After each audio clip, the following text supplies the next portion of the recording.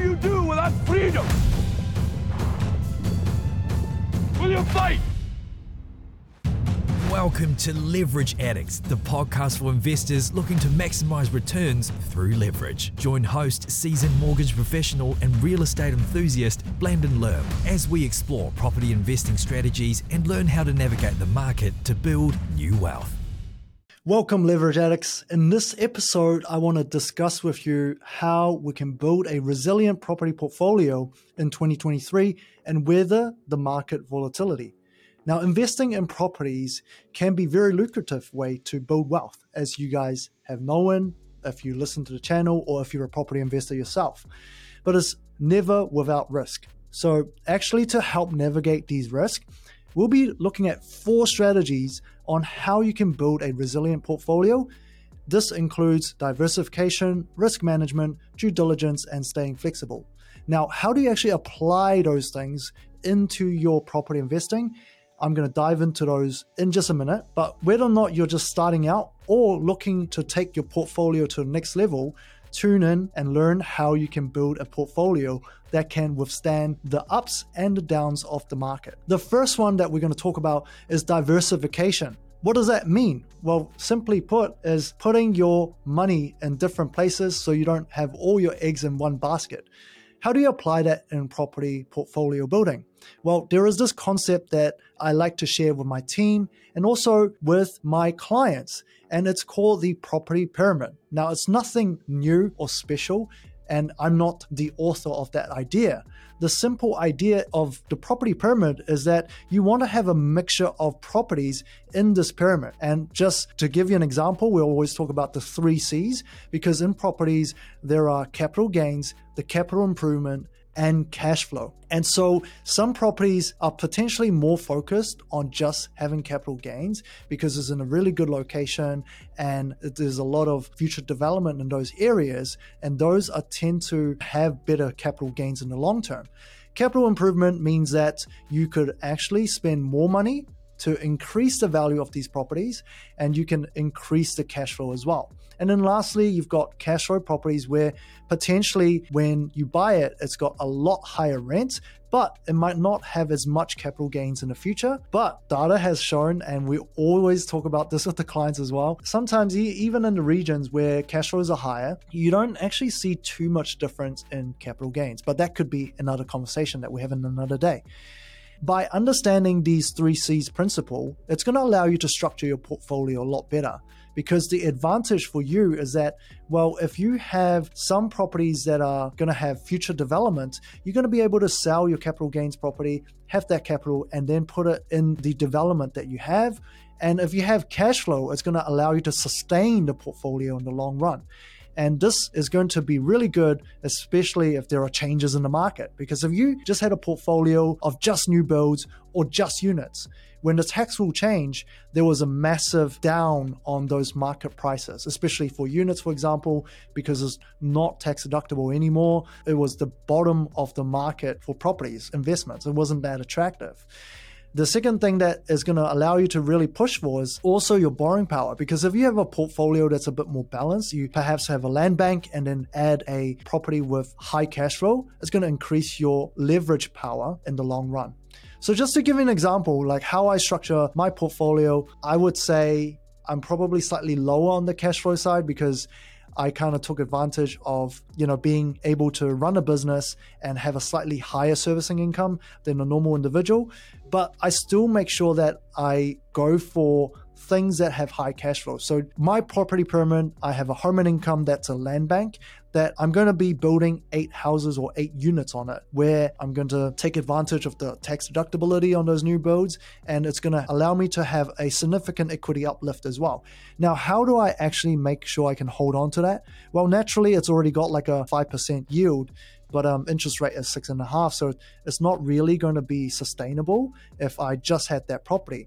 So I have 2 other properties that are sort of in that 9-10% yield range where it's cash flow positive on day one. And by structuring the portfolio that way, I know it doesn't matter what's going to happen in the market, I'll be able to hold on to those property at any given time.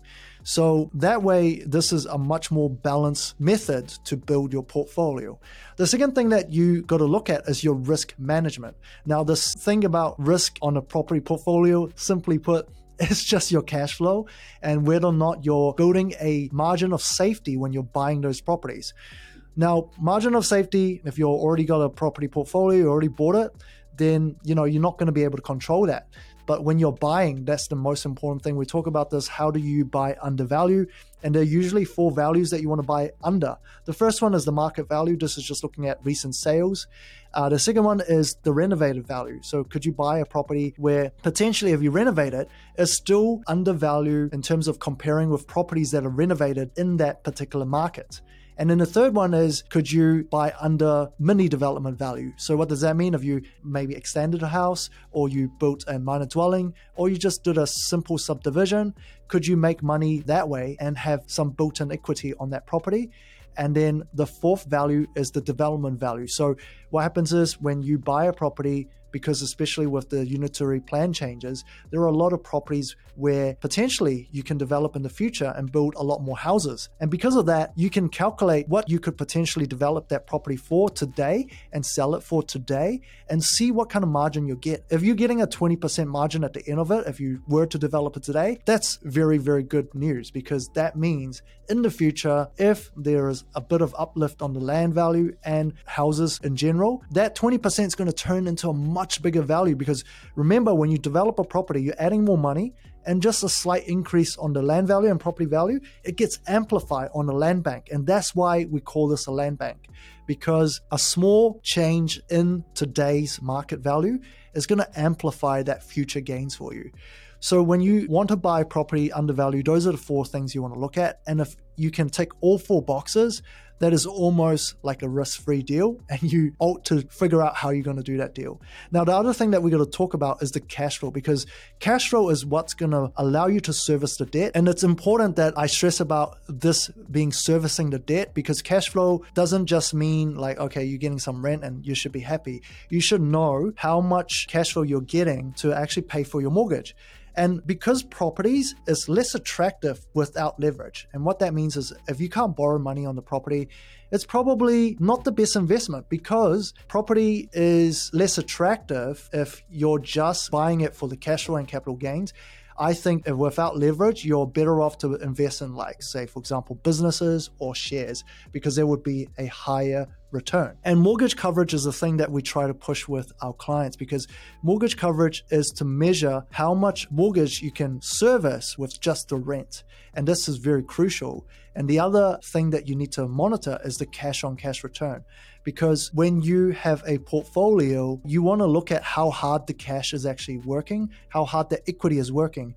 And by understanding what cash on cash return is on your portfolio, you're going to be able to find better opportunities that's going to be replacing some of the existing equity, and it's going to allow you to have a better return in the long run. To give you an example, because what happens is you might have noticed capital gains on most properties will outpace rental growth. Capital gains outstrips rental growth, meaning your capital gains is going to rise faster than what the rental market is going to give you. And remember, it is the old school mentality to keep those properties forever. Like, it's a different tax rule in America, because you're claiming depreciation, you have to pay capital gains tax.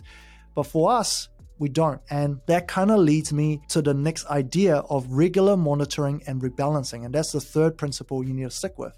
Because we have this really massive advantage in New Zealand, is that we've only got a bright line test for just 10 years. I know a lot of people complain about it, but comparing to our neighbor like Australia, you're always going to be paying capital gains tax, same as America. We've got this advantage here where you're going to have tax-free property after 10 years. So what does that mean? Well, if you hold this property for a while, you can sell it. And if there are properties out there that's going to give you either better capital improvement, which means more development potential, or better cash flow, which means you're going to get more money in the bank, then you should look at those opportunities and see if you can replace some of the properties that you have in your portfolio that's going to give you a better long-term return. And so that's why monitoring the cash on cash return is so important, and understanding what equity you have locked up is important. Also going back to the leverage, because if your portfolio has just got very, very low leverage, you're not getting the best return on your portfolio. There is ways to structure your portfolio where you're still having debts on it so that you're getting the maximum capital gains on that particular portfolio, and you can measure the cash on cash return. So a quick plug-in, if you guys want to look at case studies on cash on cash return and also how you can apply the maximum leverage on your portfolio for best growth, you can check out the masterclass stage 3. It gives you actual case studies. The last thing we need to focus on as a principle to weather the storm is have a long-term mindset and focus on the long-term goals. Now, investing with a long-term mindset means that you're sticking to the plan, and so you can help avoid some of the emotional decision. It's very emotional. Like this year, interest rates almost tripled and market's gone down. Very easy to go, oh my gosh, do I need to pull out on some of these properties? And I share some of these stories with you in previous episode. You could check it out. Me and Andrew talk about the property lessons and also 7 strategies on dealing with high interest rate. So go through some of the thought process with dealing with this current market. But what happens is you should have a long-term mindset. And this is not something that I'm making up. It's something that if you listen to the gurus that have lived through multiple cycles in the market, that's the same principle that they preach. And what does that mean? You really want to just project 10 to 15 years out and think in decades opposed to 2 to 3 years. If you can build your portfolio that way, that's going to allow you to really think how you're going to build a more sustainable portfolio. And that's going to make you think about cash flow and your development potential, right? If you're just building a portfolio with just new builds, like low cash flow, low improvement value, that's not going to be a really, really good long-term portfolio. I don't disagree with new builds. I think you could have 1 or 2 in there, but overall, you definitely want a mixture of properties.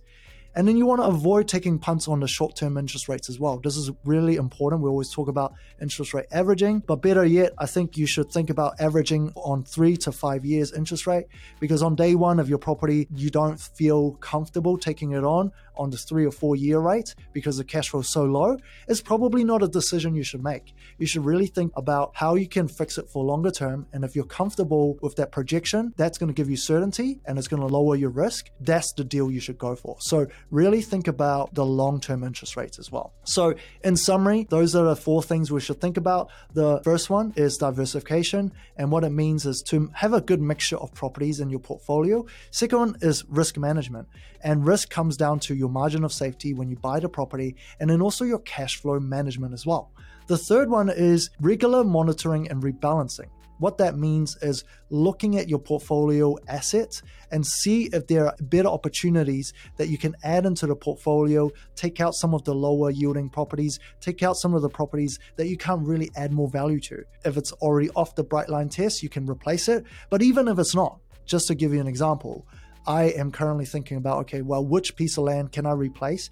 If I just sell it in the same market and I replace it with a property that I'm buying in the current market, then I'm not losing out too much, but I'm replacing it with a better piece of land that's going to have better long-term value. And then lastly, have a long-term mindset around your property investing. There are going to be ups and downs and volatility, especially in the market we're in. There's an economic downturn is very, very obvious. So having that mixture and building the right strategy to achieve your investment goal is going to allow you to get the best long-term result. Now, you don't always have to do this by yourself. We specialize in this area where we're very focused on your long-term goals and building a mortgage strategy or building a financing strategy that's going to withstand the market turbulence. So reach out if you need support at mhq.co.nz. And if you guys want to learn more about properties, do tune in to our YouTube channel as well, Mortgage HQ. And until next episode, I'll see you guys again.